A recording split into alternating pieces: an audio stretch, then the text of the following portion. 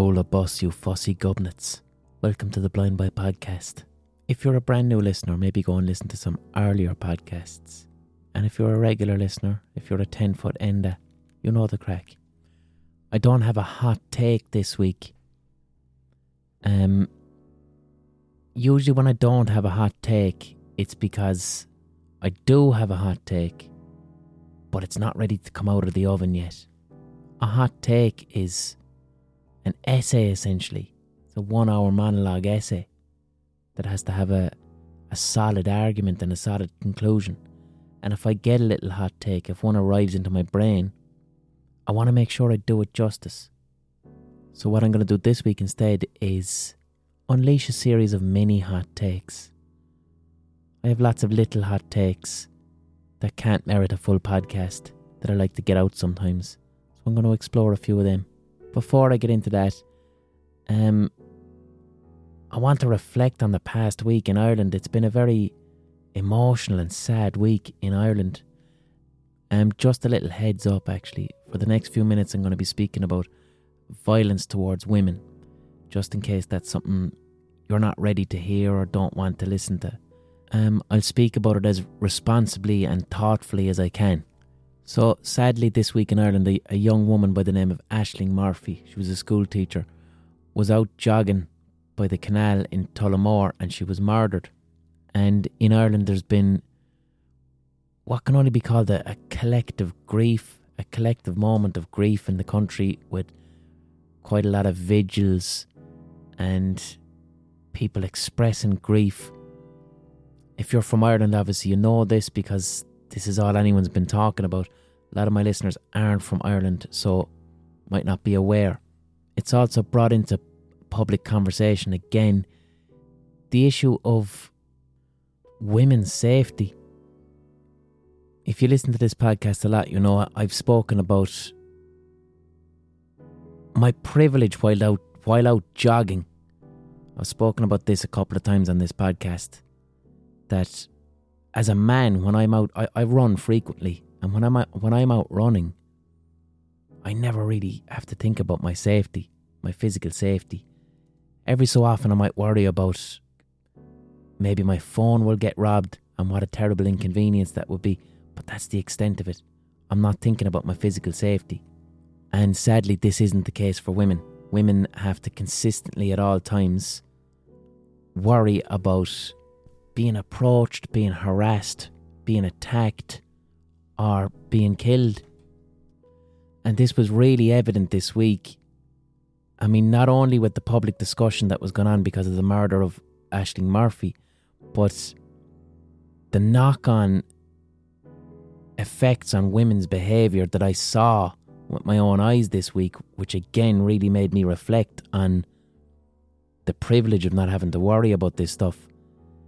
Like, I was in the gym a few times this week and there was twice as many women there as there usually is, because the horror of what happened up in Tullamore, I guess, made a lot of women just go, I never feel safe when I'm out running, but I certainly don't feel safe this week, so I'm just going to go to the gym instead. I'm going to change and restrict my behaviour, something that I as a man don't have to do. Another thing I noticed this week, now why am I saying this stuff? I'm saying this stuff for men, for the men who are listening, so that you might relate to my observations and this can result in behavioural change or greater awareness and compassion. So another thing I noticed this week, which this one just really got me in the chest. This one really knocked the wind out of me. So my regular running route, I run on a very popular running route in Limerick by the river, where I've been doing it for years and I do it a couple of times a week. So I'm very familiar with this route. I'm very familiar with the amount of people that would be there at certain times a day, certain types of people that would be there. And one thing I noticed on this route this week that broke my fucking heart, the amount of women of about 19, 20 who were out walking with their dads. And it really stopped me in my tracks because it's not something I see a lot of. You don't generally see a young woman out walking with her dad, but I saw a few of them. And I suppose it got me because, okay, there's the obvious element of the dad's out walking with the daughter to keep them safe. There's that. But that's not what it was. It was the horror of Aisling Murphy's murder has caused every parent in the country to hold their daughters a little bit closer this week. And that's what I saw when I saw all those dads and daughters out walking.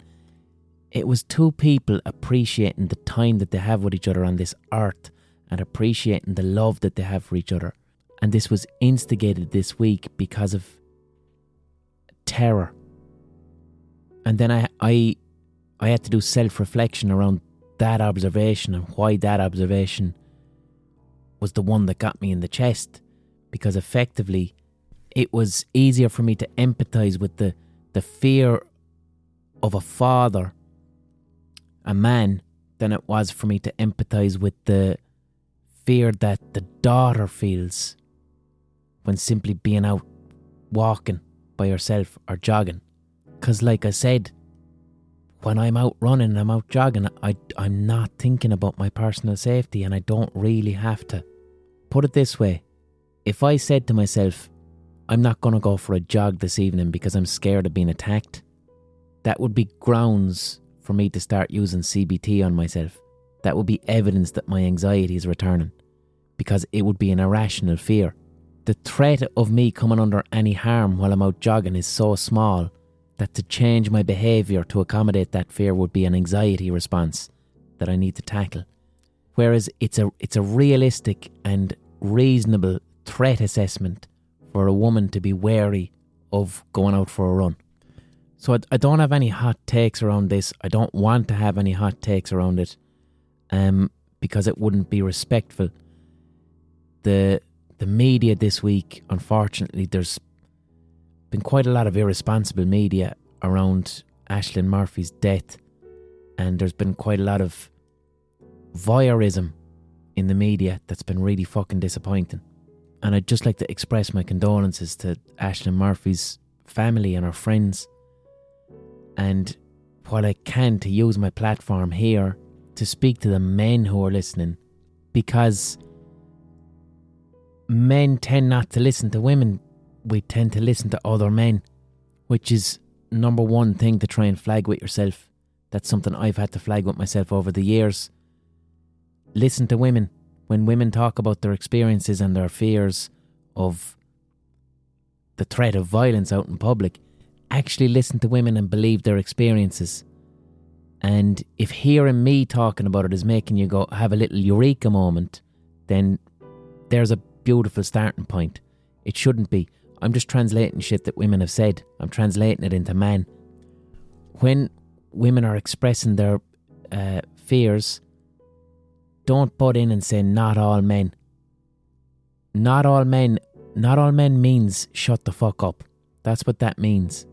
When a man says not all men, what he's actually saying is shut the fuck up. I haven't listened to anything you've said, and I've chosen to hear your fears as a personal attack on me. Please be quiet. So if you're the type of person who says not all men, just get it out of your vocabulary. There's zero compassion, zero empathy in that statement. And from the point of view of a woman who's been conscious of her safety, it kind of has to be all men, because how do you tell which one is going to hurt you and which one isn't? And if you're a conscientious man who legitimately wants to try and help and create an environment that feels just a little bit safer, then there's a few little tips that you can do. And again, these tips come from women. I'm just translating it into man. I would have mentioned these tips back in March around the murder of Sarah Everard over in England. But so here's the thing. As a man, if you're out walking, if you're out running, you're out in public, you're utterly harmless. You're thinking about whatever the fuck is going on in your day. You're listening to music, whatever. But we're certainly not thinking about our personal safety because we don't have to. So because of that, we can have a kind of a lack of self-awareness about our presence. So if you're out and you see a woman, keep your distance. If I'm jogging, right, and it's a long path and there's a woman ahead of me, I flag up myself and I say to myself, there's a woman walking ahead now, and me running might make her nervous. So I'm going to make sure that there's appropriate distance and that I'm not like running up the back of her. And my head could be up my arse. I could be listening to a song, listening to a podcast, and I'm running at the back of a woman, oblivious while she's nervous and uncomfortable with good reason. So bring that into your awareness. Keep your distance. Making a bit of noise can be good as well. Jingling keys. I don't mean using your voice. Don't be like shouting at a woman saying, hey, I'm behind you, don't worry. Not that. But like jingling keys, maybe if you're walking, if you're walking down a street and it's you and it's a woman in front of you, maybe use that opportunity to take out your phone and ring your friend. Because the sound of you being on a phone to your friend is just, it's less threatening.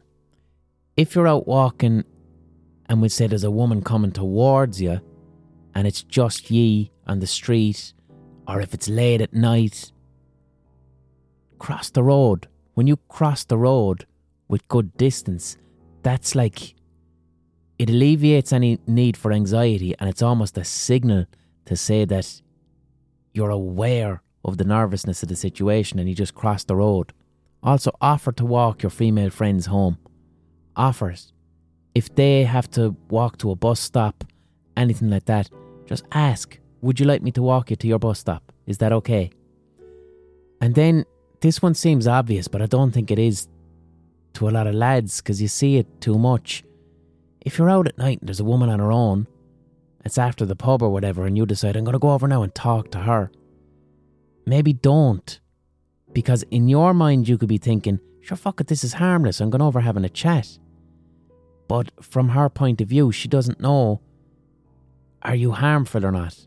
So your best intentions, even if you're being sound, you're walking over to a situation whereby there's anxiety on that other person's part for good reason. So don't do that, especially if the woman is a stranger. Move on with your night. Get a kebab. Listen to women's experiences and bring into your self-awareness that 50% of the population are dealing with a fear that you're not dealing with, and bring that into your awareness and have empathy around it, and then allow that to inform and change your behaviour. And that message there was for the lads who want to improve, the ones that I think I can reach.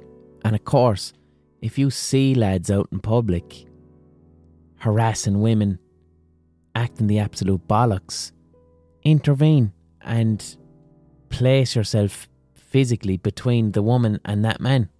So I hope that was, in some way helpful. And I don't want to sound like I'm on a judgmental high horse here. I grew up with the same system of toxic masculinity. I grew up not having to think about any of this stuff. I grew up saying misogynistic things as a way to be accepted by lads, as a way to hide my insecurities or feelings of inadequacy.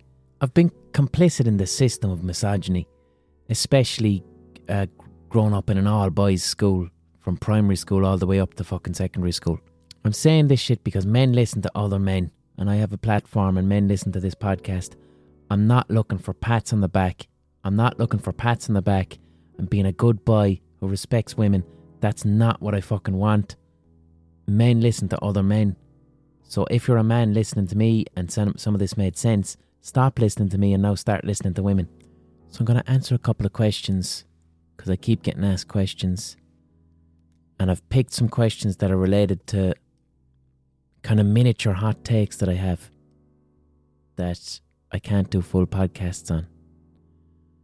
So one question I got was from Julie, who says, Blind Boy, I'm in my 30s and I grew up with no internet and no mobile phones, and I'm starting to forget what it was like. I kind of remember it as being less stressful. Can you talk about it? So yeah, this is something I think about frequently. So if you're a geriatric millennial like myself, I'm going to take you on a journey of nostalgia. And if you're younger, if you're like fucking in your early 20s and you grew up with nothing but the internet, then gather around the fire and get ready to listen to an old man tell you about the before times. Like, I'm in my 30s, so I'm... Like, the internet has fucking changed everything. The internet is a industrial revolution size change in human history. And I'm at the exact age where I grew up with the internet, but I remember when the internet wasn't a thing and when mobile phones weren't a thing. So I remember those two completely separate ways of living. And I often find myself weighing up the pros and cons. One thing we definitely lost as soon as the internet came along, which I think is a bad thing, is what I'd call cultural scarcity. So I remember being a kid. Like, it's fucking mad when I think back, and I don't know how the fuck we did it. But like, when I was a child, if a song came on the TV or the radio, it could be the best song I've ever heard in my life. If I didn't get the name of that song, which I probably wouldn't have back then, because not every radio presenter said that song was this, or if it was on television, it was in the middle of a film. That was it, the song was gone. And this would happen all the time. Like, I remember being, I must have been 8 years of age, and I was walking down the road and this car pulled up at stoplights, and it was a load of lads inside and they were listening to techno music really loud. And they must have been waiting at the stoplights for probably, I'd say, a minute, because it was enough time for me to listen to the tune that they were playing.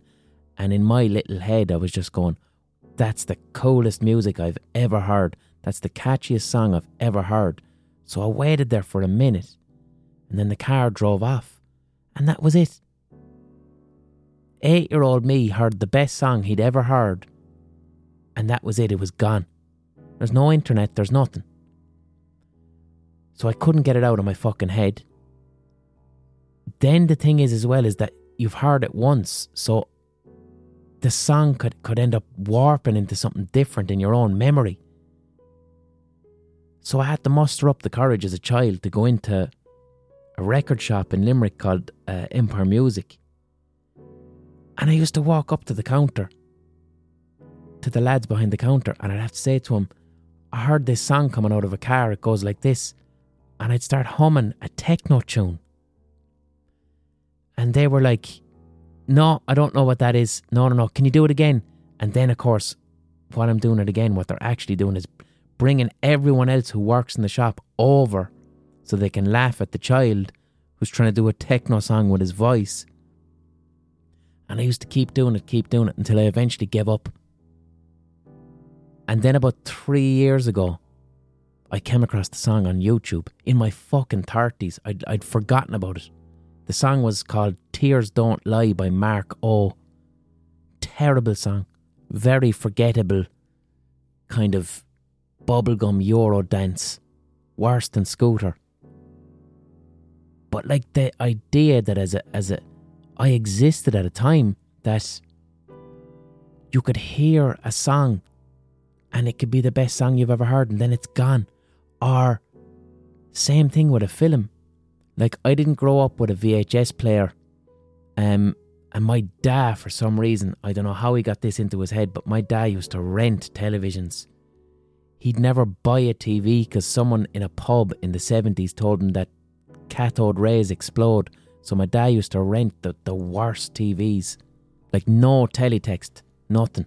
And the TVs used to break frequently. So the person who rented the TV used to come out and fix it.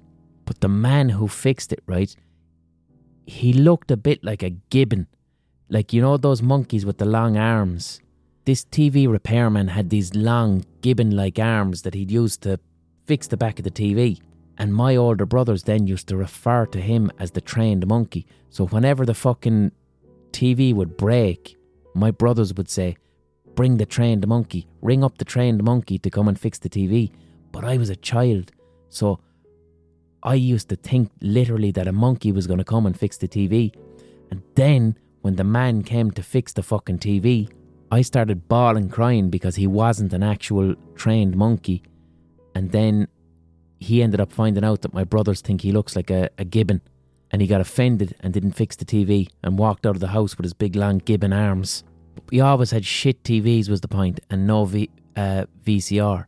So as I got a bit older, when I was like fucking, I think 11, I'd be sitting watching TV. And if a fucking film came on, like, this is the mad thing. If a film came on before the internet, if you didn't catch the bit at the start where they told you the name of the film, you don't know what it is. And there's no way to find out. And often you'd arrive halfway through the film and it's fucking brilliant, it's amazing, but you don't know what it's called. And again, I remember this happened with me. I was about 10, I suppose, and it was late night, and this film came on, and I just thought it was fucking amazing. I just thought it was brilliant. Reese Witherspoon was in it. I didn't know who Reese Witherspoon was. I didn't know who any of the actors were. It was just this really weird film that was basically the story of Little Red Riding Hood, except it was set in like California in the 90s. And as a child, I just thought this was the best thing I'd ever seen. Not a fucking clue what the film was. I had to go into school the next day and say, did anyone stay up last night and see that film that was on at 12 o'clock? Did anyone see it at all? And no one saw it. There was no one able to say, I saw that thing too. So it just had to be lost in the ether. This piece of art that I thought was amazing was just gone forever. And I ended up finding it about 5 years ago by accident. The film was called Freeway with Reese Witherspoon. It was one of her first films. I think she was only about 16 in it. And it wasn't that good. You know, looking back, it wasn't that good at all. But to me, when I was fucking 10 or whatever age I was, it was amazing. It was fucking incredible. But the thing is that, yes, that's frustrating that I saw this incredible film and I had no internet, I had no teletext. I mean, if I really wanted to, I probably could have gone to the shop the next day and looked for an RTE guide to see what was on TV the night before. But you just didn't think like that. You didn't think like that at all. That's internet thinking. You asked other people, and then if you didn't get an answer, you just had to accept it. I saw an amazing piece of art and I might never ever see it again, and I have to hold it dearly in my memory as this incredible thing I once saw, and I have to describe it to people when I see it, and I don't know what it's called. And the cultural scarcity of that, culture, things you consume, music, TV, these things became really, really scarce, and you had to hold them in your mind like real precious jewels and worship them. And it made you appreciate art more, I think, when art was a passing experience that could just disappear into thin air at any time. Another mad thing that you used to do back then, because art could suddenly disappear. And this is a little hot take I have about writing. So back in the days before the internet, before DVDs, if a movie came on television, right? So it's on TV. You can't pause it, you can't rewind it, you can't fast forward. You're at the mercy of television. So a movie comes on TV and you walk into your living room and your family are watching this movie. But you have to be extra cautious how you interrupt because no one can pause. So you have to walk into the room really quietly. And if you decide to join your family in watching whatever movie is on the TV, you're allowed 2 questions and you have to get them out of the way in 30 seconds. And this is how it used to work. A character comes on the TV and you ask, is he a goodie or a baddie? And then they say, he's a goodie. Then another character comes on and you say, is he a goodie or a baddie? And then they say, he's a baddie. That's it, boom. Now you're watching the film. And the only piece of information you have is Bruce Willis is a goodie, Alan Rickman is a baddie. That's it. And I think films were written with that in mind, and it made the plots of films quite simplistic, quite binary.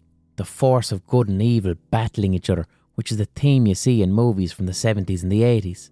And then it changes a bit when VHS comes in.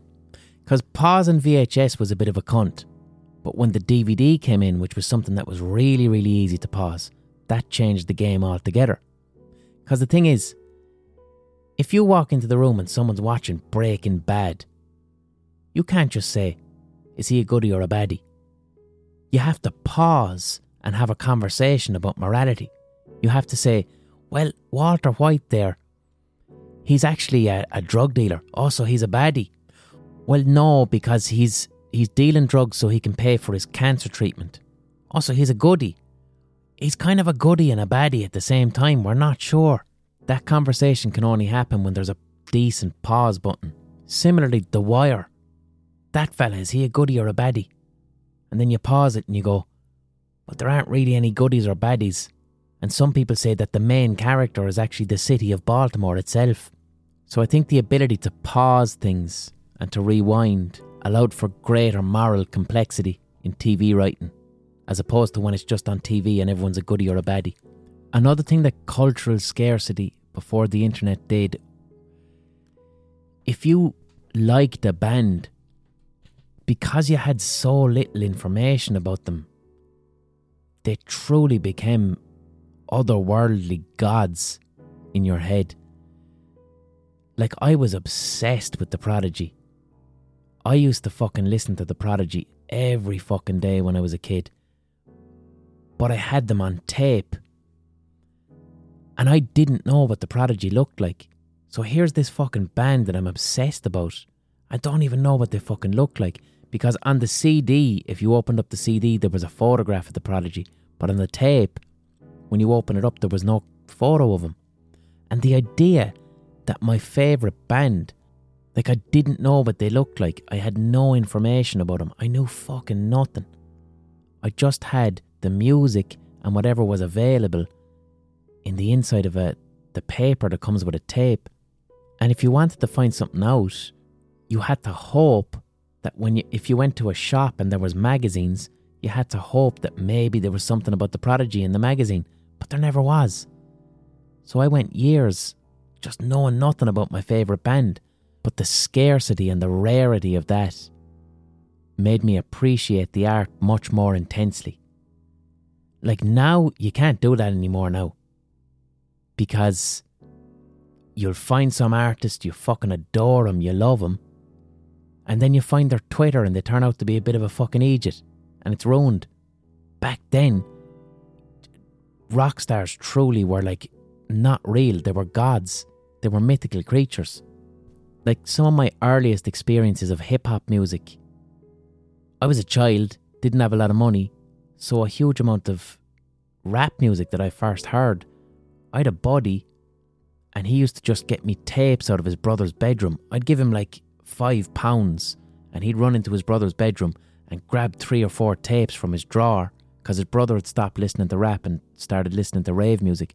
So he used to just grab random rap tapes for me. But like, they were all taped over and stuff, so I'd just have this blank tape and I'd be listening to Public Enemy for a year and I'd love it and I wouldn't even know what it was. I didn't know the name of the band. This tape that I love listening to, this album, I don't know the name of the album, I don't know the name of the band. There was a poverty of information that truly asked you to engage with your imagination, and it made art more valuable. And we've definitely lost that. And even as I got a little bit older in my teens and I used to save up money, if I wanted to buy a CD, it was 20 fucking quid. So you were only buying maybe 3 CDs a year. So if you bought an album, you fucking listened to it until you loved it, because you couldn't waste 20 quid on a shit album. Like, nowadays, one thing I really dislike nowadays, if I come across a new artist now, even someone who's like a complete fucking legend, whose music I haven't really gotten into, like someone like Bruce Springsteen. I'm not hugely familiar with Bruce Springsteen, but I can just go onto Spotify now and flick through every single one of Bruce Springsteen's albums really quickly, and it's stopping me getting into Bruce Springsteen. Like I should have to live with one album and listen to it until I understand every single bit of it because it cost me 20 quid. But you can't do that now. You just flick through everything on Spotify and it loses all its value. It's no longer scarce. And maybe I'm looking back with rose-tinted glasses because... So I'm pining for a time when we had less information, and I'm saying to myself I remember that as being better. But we definitely pined for the internet before it existed, and I'll tell you why. There was this cartoon I grew up with called Inspector Gadget. And on Inspector Gadget was like this weird robot man. And he had a helper who was a little girl. I can't remember her name. Was it Lucy? I don't know her name. She was a small blonde girl. And this was before the internet now. She basically had an iPhone or an iPad before iPads existed.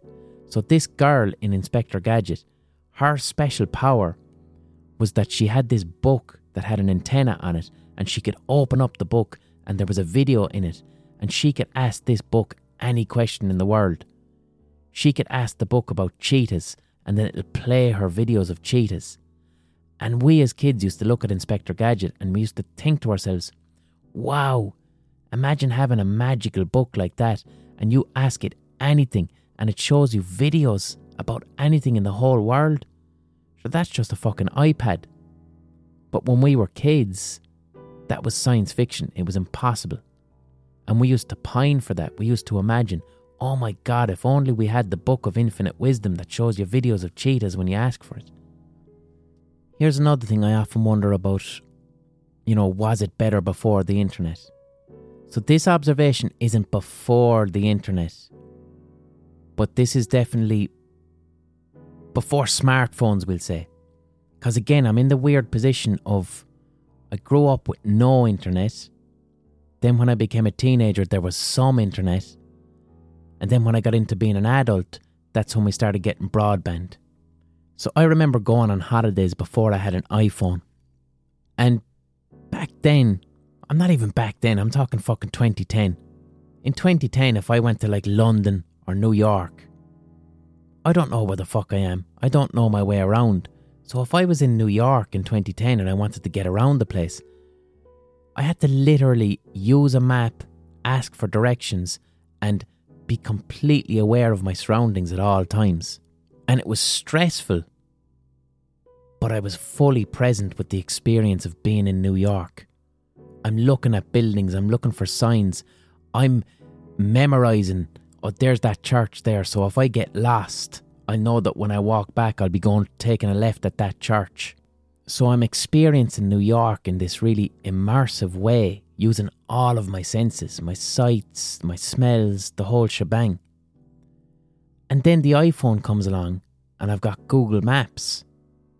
So now, from about 2012 onwards, when I was going to London, when I was going to New York, Italy, wherever, now I'm just using Google Maps. So when I want to go somewhere, I'm just staring at my phone. And I'm not looking at the buildings, I'm not looking at the road, I'm not memorising landmarks, I'm not asking people for directions. I'm not immersing myself in the environment of my holiday at all. Therefore, I'm not being in any way mindful, and my holiday just becomes the screen of my phone where I'm following the arrow to get to where I need to get. And I think that's a bad thing. Like, Google Maps is good if you really need to get somewhere quickly. But when it was like, holidays were better without Google Maps. You were fully immersed, experiencing, relaxing in a different city and taking everything in. Google Maps ruined all that, just following an arrow. It's very similar to video games. There's certain video games like Grand Theft Auto 5 where they've put all this effort into this digital recreation of Los Angeles. But you end up just playing the little mini-map. They have a mini-map in the corner that looks like Google Maps. And when you play Grand Theft Auto 5, you're just using that mini-map, which actually looks like a video game from the 1970s, like fucking Pong or something. So you're not now enjoying the environment of the video game because you're just using this mini-map. Google Maps has done that to holidays. Another mad thing we kind of take for granted and don't think about. I don't know whether this is good or bad. But before smartphones, everyone's watches were kind of out of sync with each other. Like, if you agreed to meet someone at 3 o'clock and you're relying on your watch or even your shitty Nokia phone, you had to set your own time to the television. So everyone was a few minutes out of sync. Now, if it's 3 o'clock on my phone, it's 3 o'clock on your phone. We're all perfectly synced. That wasn't the case. You could have some people 5 minutes out, some people 3 minutes out. Nobody was in sync with each other. But also you had to really be on time. If you agreed to meet someone before mobile phones, because I remember before mobile phones when I was a child, and just before I got my first mobile phone when I was about 12, that's when everyone started getting them, 12 or 13. But when I was like 10, I would have been allowed to walk into town. And if I was meeting someone at 3 o'clock, you literally had to be on fucking time. And you had to agree to meet at the same fucking place. And there was no middle ground. You couldn't text someone and say, I'm going to be a little bit late. One thing that's definitely a negative of the internet and technology is it's nice to not be contactable all the time.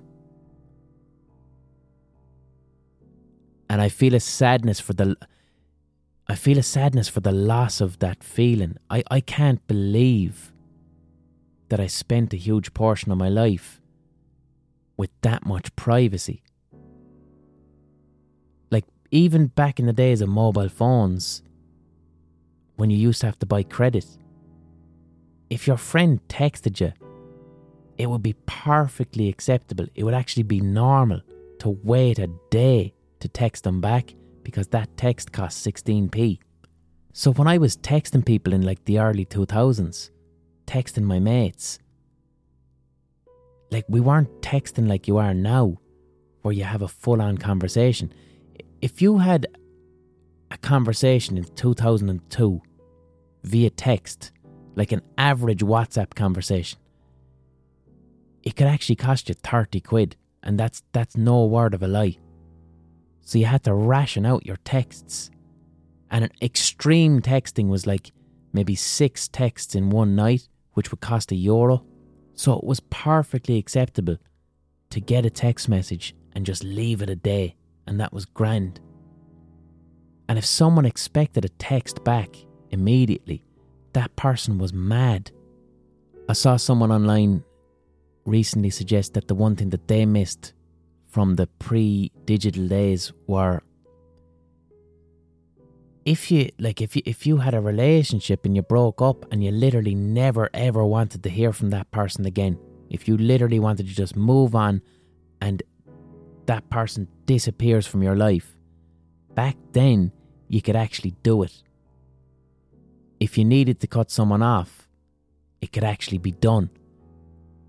And then as soon as Facebook came along, email came along, that's not the case anymore. You still have to have that lingering sense of one day this person could find me on Facebook, they could get my email. Back then you could actually cut someone off and move on forever if that's what you wanted to do. Another thing that was quite healthy from, we'd say, the middle era, when we had a little bit of internet.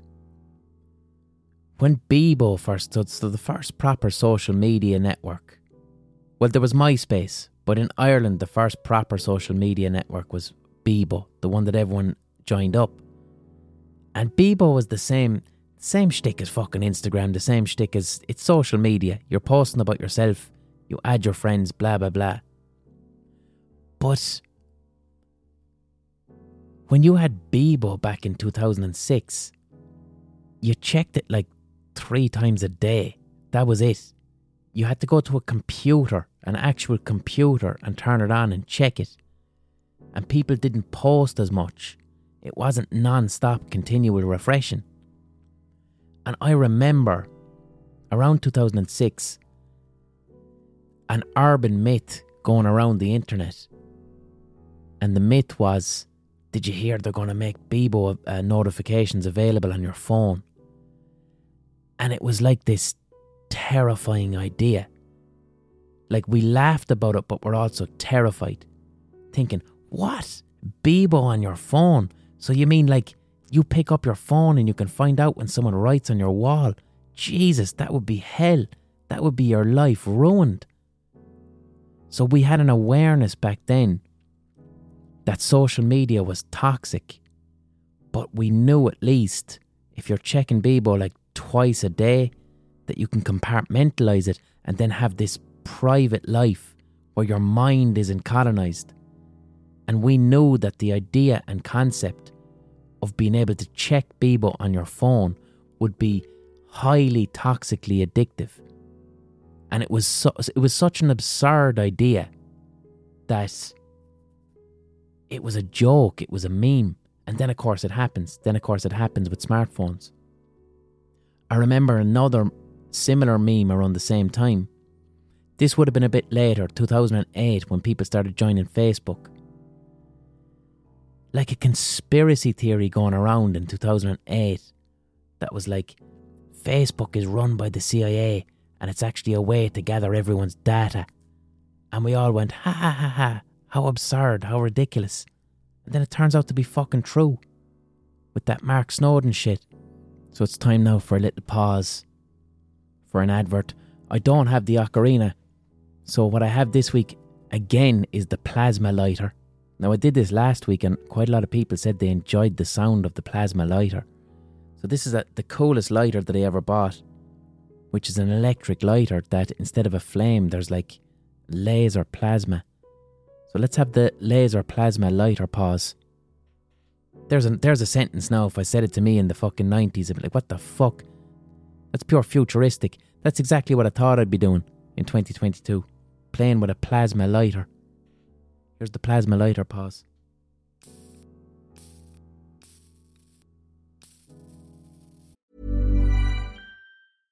Hey, I'm Ryan Reynolds. At Mint Mobile, we like to do the opposite of what Big Wireless does. They charge you a lot, we charge you a little. So naturally, when they announced they'd be raising their prices due to inflation, we decided to deflate our prices due to not hating you. That's right. We're cutting the price of Mint Unlimited from $30 a month to just $15 a month. Give it a try at mintmobile.com/switch. $45 up front for 3 months plus taxes and fees. Promo rate for new customers for limited time. Unlimited more than 40 gigabytes per month slows. Full terms at mintmobile.com.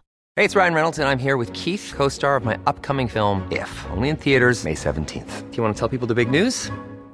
All right, I'll do it. Sign up now and you'll get unlimited for $15 a month and 6 months of Paramount Plus Essential Plan on us. mintmobile.com/switch. Upfront payment of $45 equivalent to $15 per month. Unlimited over 40 gigabytes per month. Face lower speeds. Videos at 480p. Active Mint customers by 531.24 get 6 months of Paramount Plus Essential Plan. Auto renews after 6 months. Offer ends May 31st, 2024. Separate Paramount Plus registration required. Terms and conditions apply if rated PG.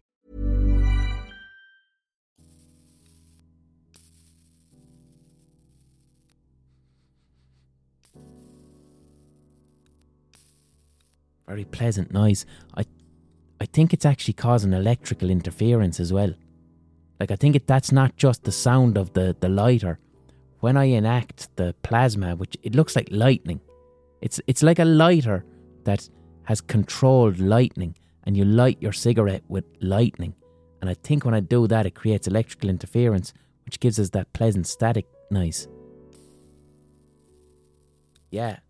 So imagine lighting. Sure, I'm never going to smoke a cigarette again. But if I did have cigarettes, I'd be lighting them with lightning. I should get sponsored by Plasma Lighters. He's a shill for big plasma. So that was the plasma pause. You would have heard an advertisement there. I don't know what for. Support for this podcast comes from the Patreon page, patreon.com/The Blind Boy Podcast. This podcast is my full-time job. This is how I earn a living. This podcast wouldn't be possible if it wasn't my full-time job. It pays all my bills. It gives me a sense of certainty. Most importantly, it gives me the time, space and freedom to work on this podcast, and not just this podcast, but all my other artistic endeavours. So thank you to everyone who is a patron. And if you're listening to the podcast frequently, if you get some enjoyment out of it, if I'm providing you with any entertainment, please consider becoming a patron. I'm just looking for the price of a pint or a cup of coffee once a month. That's it. For that, you get 4 podcasts a month. If you can't afford that, if you're out of work, if you don't have the money, don't worry about it. Because the person who can afford it is paying for you to listen for free. So everybody gets a podcast. I get to earn a living. It's a wonderful model that's based on kindness and soundness, and it keeps the podcast listener funded, and it means I'm not beholden to any advertiser, and I get to create the content that I want to create and put out the podcast that I want to put out without some advertiser telling me, hey, don't talk about that, buddy. So thank you to my patrons, and please support all independent podcasts. Support independent podcasts that you enjoy, because they need support. I've got a couple of gigs to plug. Now here's the bollocks about plugging these fucking gigs, right? So I technically have 3 gigs in like February. But currently we've got these shitty fucking government restrictions, which mean that in order to run a gig it has to be half capacity. So the government has forced a bunch of people to cancel gigs. So I'm now in the position where I'm contractually obligated to advertise these gigs in February, but I can't even tell you whether they're going to happen in February or not because of the government. So as you can imagine, this has destroyed fucking ticket sales for all artists in Ireland at the moment, because how do I fucking plug gigs and I can't tell you whether they're going to go ahead or not in the dates that I'm plugging them for? But we're going to do it anyway because I'm contractually obligated. So on February the 5th, I'm in Killarney in the INEC Theatre. Hopefully that gig goes ahead. Buy tickets for it anyway, because if it doesn't go ahead then, it'll get moved forward to a different date. So none of these are going to get cancelled. I just can't guarantee that they're going to happen in February because of government restrictions. So INEC Killarney, 5th of February. Wednesday the 16th, Ulster Hall, Belfast. That is definitely happening because it's up in Belfast and different restrictions. Then Mayo, I'm in Castlebar on the 25th of February. Come along to that. And then in March and April, I've a lot of Vicar Street gigs in Dublin. They're definitely happening on those dates. Check them out. 3 Blind Boy podcast dates in Vicar Street. Go on to Google. And then I have 3 dates in Cork, Opera House and 2 St. Luke's. Most of them are sold out, but you never know. There's my contractually obligated plugging. Back to the geriatric millennial content. So how was the world different before the internet? I'll tell you one mad thing. Do you know the way, like, if you think back to the fucking 90s, there used to be all these different subcultures, like skaters and rockers and goths and punks, and then we had jocks. Like, these things still exist now. But when I was a child, these things were really, really important. Teenagers had really strong subcultural identities.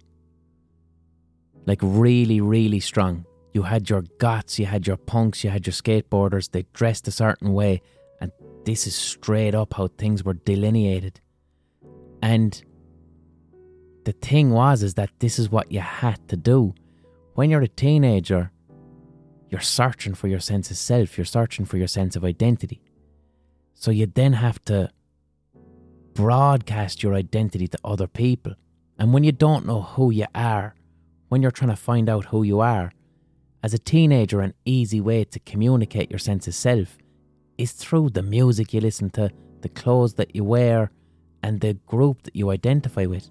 So teenagers in the fucking 90s and early 2000s had to write their favourite fucking bands on their school bags, or walk around the place wearing their favourite band on a t-shirt, or dressing like the sport that you play, or dressing like the music that you listen to. And like, there's no social media.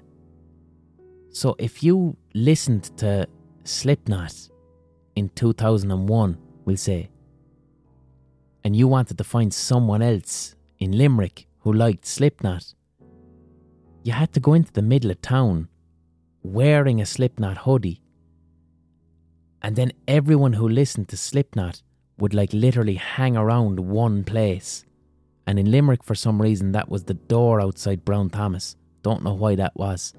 But if you listened to a certain music, you had to wear that band's t-shirt and hang around a certain area and then hope to meet like-minded people by physically broadcasting yourself in public. That stuff really changed and diminished as soon as social media came around. Like, you don't really see gangs of teenagers anymore. Not like you did in the fucking 90s and the early 2000s. You didn't see groups of teenagers hanging about and moving around because now you have social media. Back then, you literally had to physically get out there and be around a group of people and have a collective identity. You're skaters, you're punks, you're goths, whatever the fuck. But as soon as MySpace came about, Bebo came about, and then Facebook, you no longer needed to wear a Slipknot hoodie because you could curate your identity now as a digital avatar. And as soon as social media came out, it's when I started to notice the decline in like gangs of teenagers just hanging around the place. Like in 2001, you'd look outside the door of Brown Thomas in Limerick, or in Dublin it's the Central Bank. In Cork it was a place called Paul Street. And in 2001, I'm not joking you could see 150 people wearing Slipknot and Korn hoodies. No word of a lie, 150 teenagers. Like the entire street mobbed. And then you'd walk down the corner and you'd see not as many skateboarders, but you'd see a bunch of skateboarders before there was a skate park. And there was just a very identifiable areas where certain subcultures gathered. And now you'd still see, you never see more than 3 goths or 3 metalers together anymore now. So if I'm in town now and you still see teenagers who are emo or goth or something like that, but it's only just 3 of them. And they're never standing anywhere. They're never waiting around anymore. They're going somewhere.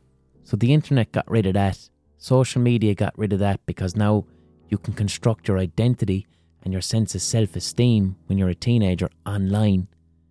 And I think that's a bad thing.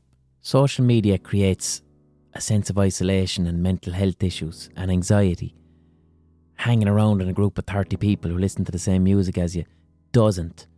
Now, I'm not saying it's perfect. You're always going to get little bits of bullying and peer pressure and all the stuff that goes along with it, but not like fucking social media.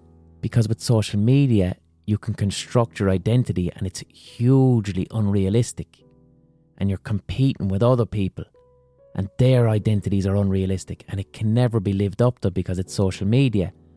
Whereas there was still that bit of competition back before it. Like with the goths outside Brown Thomas, everyone would meet on a Saturday and you might get someone would try and dye their hair fucking blue and they were the talk of the circle for the day. Like I wasn't a goth or a metaler, but I used to hang around there because it was where I'd meet people who cared about music. That was really important to me. It's like, holy fuck, I'm going to hang around with a lot of teenagers from all different schools around Limerick and I'm guaranteed to meet people who like Led Zeppelin or Bowie or Deftones. But I ended up getting quite competitive around how many wallet chains I could wear. And it had gotten to the point where I was going up to the pet shop, not even buying wallet chains anymore. They were just like dog chains and I was hanging them off my pants. And me and another fella had like a wallet chain competition to see who could wear the most amount of wallet chains. And I won, but it culminated in my pants falling around my ankles in the middle of O'Connell Street in Limerick. And everyone laughed at me and pointed, which was the 2001 equivalent to getting cancelled on social media. But yeah, marauding gangs of teenagers in different subcultures just out in vast numbers, having crack in real life and sharing common interests in music and dress. That's something that's gone because of the internet, and that was a really healthy, fun thing. What else? Memory. So back before the internet, you had to actually fucking remember things. you had to hold about 5 different phone numbers in your head, which for me was fucking impossible because I'm very poor with numbers. But now you don't have to remember shit anymore. And a new thing has started happening to me, which I really want to stop. And this is recent. So a huge part of my job, whether it be this podcast or writing or anything, I have to continually stimulate my brain with new information. And a lot of that will come from, I'll just see an article on the internet. Could be about whatever the fuck. And I'll read that article, and then the process of reading that article will feed my unconscious mind, and then an idea might come into my head, and then I write something, or I come up with a hot take or whatever. But I've stopped. If I come across a page on the internet now, I save it onto a website called Pocket. So now I've stopped reading articles, and instead I see an article that looks interesting and I go, I'm going to save that and read it later. But I never read it later. So now I've started saving articles because I know I can read them later rather than reading them on the spot like I used to have to do 5 years ago. So that's a bad thing. I also never have to remember anything because I immediately just shout into my phone and put it into my reminders. So I have no need anymore for short-term memory. I get to compartmentalise my brain and put it into my phone. And I don't know, is that a good or a bad thing? Another thing, you can't build your personality around being someone who has interest in facts anymore. That used to be a huge thing. If you were someone who did a lot of reading and had interest in facts about stuff, that gave you cultural capital in the real world. It meant that you were an interesting person and people would come to you and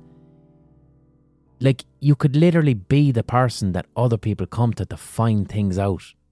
That was a person. That was a type of person.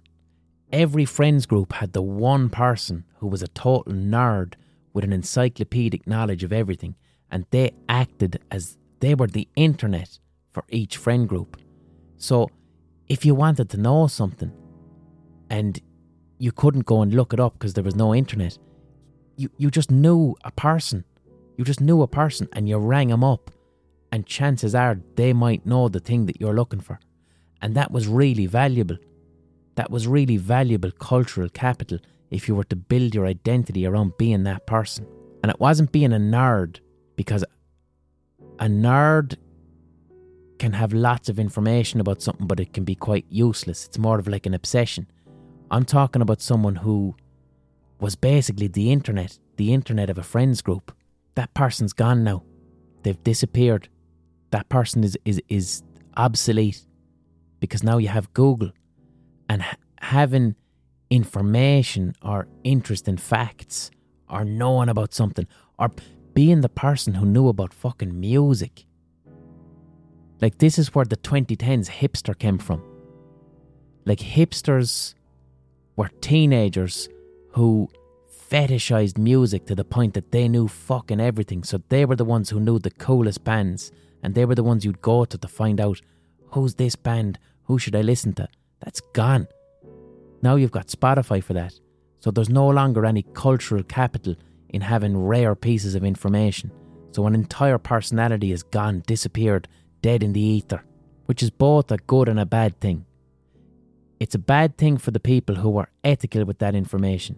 People who were genuinely passionate about knowing an awful amount about cinema or knowing an awful amount about music, who were welcoming to other people and wanted to share it. These people were highly sought after. There used to be a fella in Limerick called Albert who worked in HMV who knew fucking everything about music. Everything. And people all over Limerick knew him. You go into HMV, and if you have a specific niche taste in music, if you like this band and you want to find out another band that sound like them, and they might be a tiny band from Portland, Oregon, you go to HMV, you ask for Albert, and he would be able to pull out this catalogue and recommend music to you. Because there was no fucking internet. There had to be a person who was a living embodiment of Spotify, and they got gainful employment. And that's the positive side of that's gone, that the internet destroyed. The negative side is there were other people who had encyclopedic knowledge of music or of films or of whatever, and they would instead use those powers for evil. They'd use it to gatekeep that information. They'd use that information to make people feel less than, to bully them. So I'm kind of glad that the internet has replaced those people. Now here's the other thing. A lot of this stuff I'm talking about like the early 2000s or the late 90s. And you might be thinking, but the internet did exist. The internet was a thing. It was, but it was different and we hadn't gotten our brains around it. Like Google wasn't smart. Google didn't exist until 2003 or something. Search engines weren't smart. So the internet was a weird place where people would recommend websites in real life. You couldn't type into Google a question and it would give you an answer. Like that type of smart search engine shit where it collates everybody else's searches to have a form of artificial intelligence. That didn't start becoming apparent till about 2009. So before that, search engines were dumb and the results weren't very detailed. So a search engine didn't really work. And our brains hadn't developed a symbiotic relationship with the internet yet. I'll give you an example. And this is going to sound fucking mad. But I remember it was probably 1995. The Simpsons had Who Shot Mr. Burns? Right?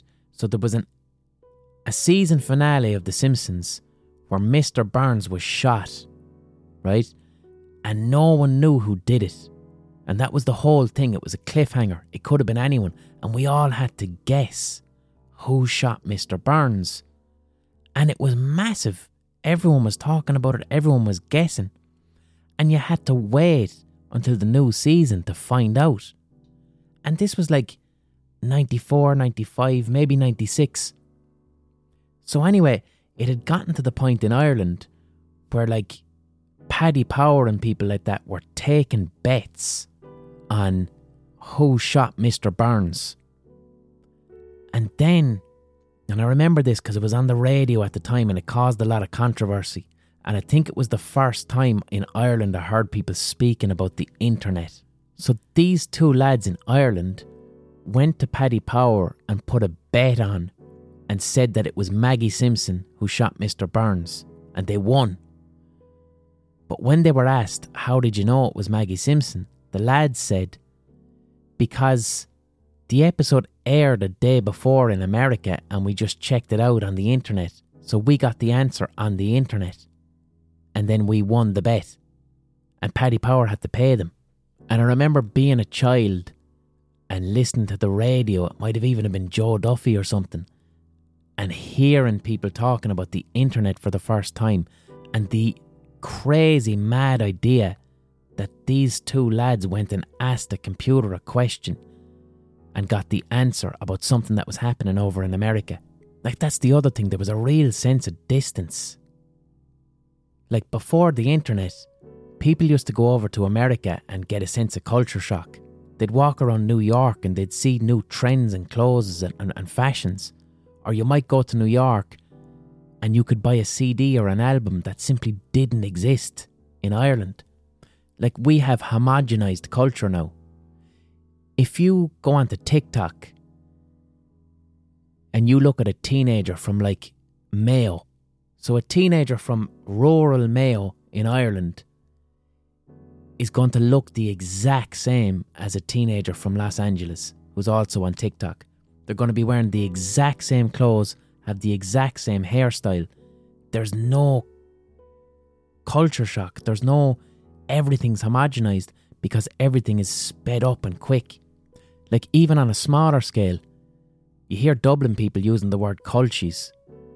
Like, first of all, I'm not having that because Dublin's not a real city. Compared to like fucking Toronto or New York and London, Dublin's just Galway on a boner. Dublin's not a real city. You're all boggers as well. But anyway, when I hear a Dublin person saying like culchie, that doesn't make sense anymore. Before the internet, you had Dublin people who had access to better music, better clothes, better style. So Dublin people genuinely were a little bit more cosmopolitan. And then you went down the country and people didn't have access to cool clothes or the same type of music. So you literally had a cultural divide between like Dublin and Kerry. Or you'd have Dublin and Limerick might be a year behind. That existed back then. That's gone now. That's gone. You'll have kids in Mulhuddart dressed the exact same as the ones up in Dublin, listening to the exact same music, talking about the same shit. So there's no more rural and urban cultural divide whatsoever in Ireland. So one last point. Classic fucking blind boy podcast, question answering podcast. I'm still answering the first question. And I'm fucking 64 minutes in and I'm still answering the first question. But I'm going to make one last point about life before the internet, analog life we'll say, and life after. And one thing that I definitely think is a negative. Where social media is right now. So,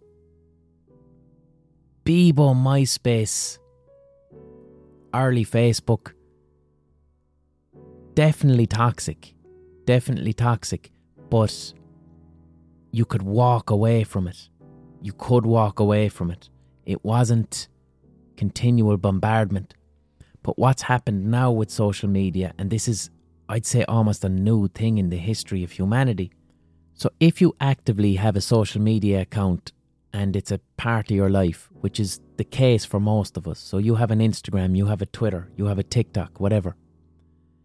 For most people, it's an important part of our lives. Especially over the fucking pandemic, it's how most of us communicated with other people. But one of the issues with having a social media account, especially now, because it's updates so continually, and social media is now very addictive. In order to have a social media account, you have to construct a separate identity for yourself.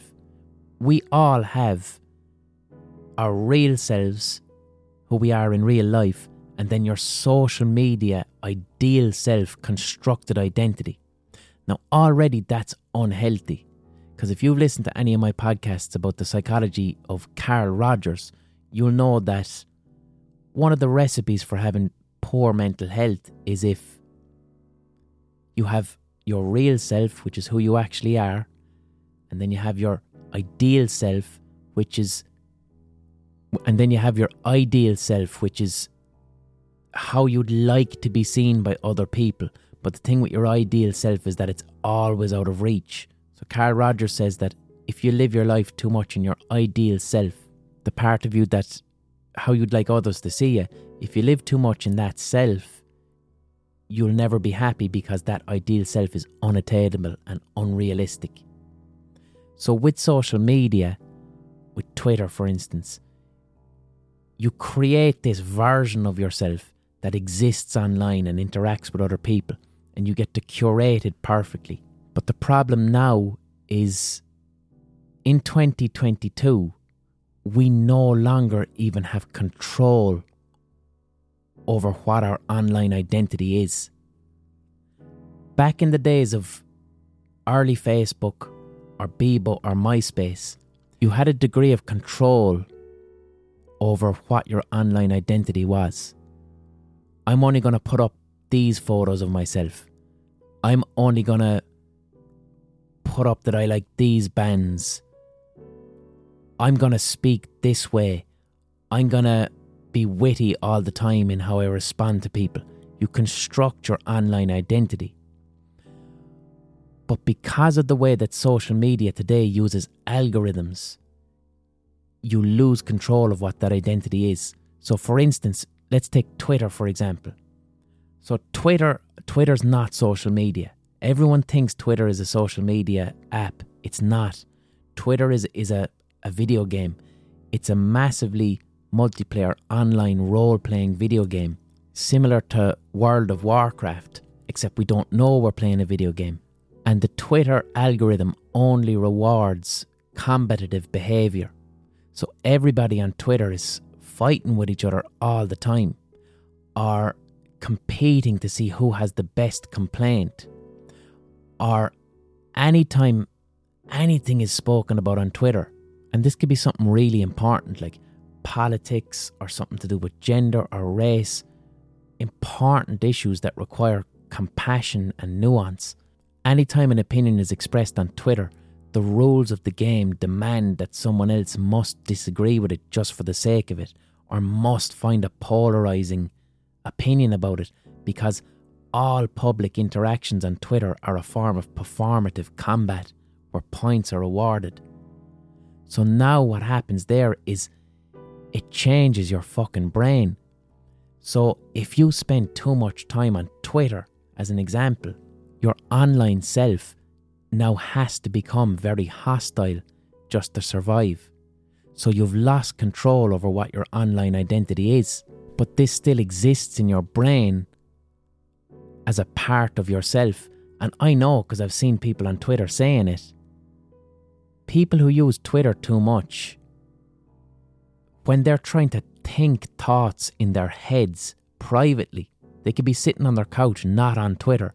When people who use Twitter too much try to think a thought in their head, they already think about how someone's going to disagree with them in bad faith or quote tweet them as a way to shame them. And the thing is, moral perfection doesn't exist in our private thoughts. Like, we often think things that are unacceptable or are problematic or that contain the inherent biases that we learn from society. But it's what you do with those thoughts that matter. It's how you challenge them and how they enact in behaviour that matter.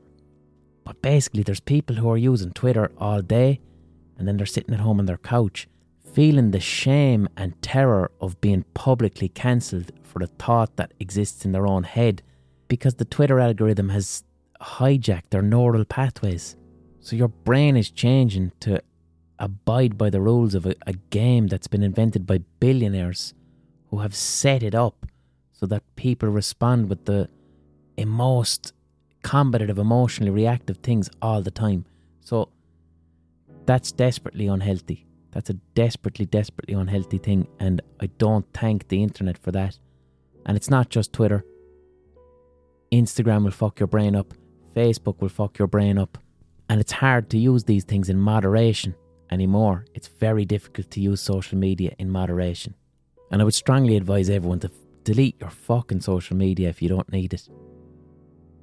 Like, it's my job. I have to have it. But fuck me, I would not have social media if it wasn't my job. I simply wouldn't. I pine for the days of no social media. I just want to go onto the internet and read articles. That's all I want. And I don't want social media, and I never want to read the comments on anything. There's something I miss about the early internet. The bottom half of the internet is a recent enough invention. It only started becoming a thing around 2008. Before that, you could happily just read an article and that's it. And you didn't have to see a bunch of people fighting or being racist in the comments underneath. So that was this week's podcast. A rambling meditation on the days before the internet. I'll be back next week, hopefully with a hot take. Thank you everybody for joining in. And have a lovely week ahead. I haven't got a Twitch song this week, but I will have one next week. God bless you all.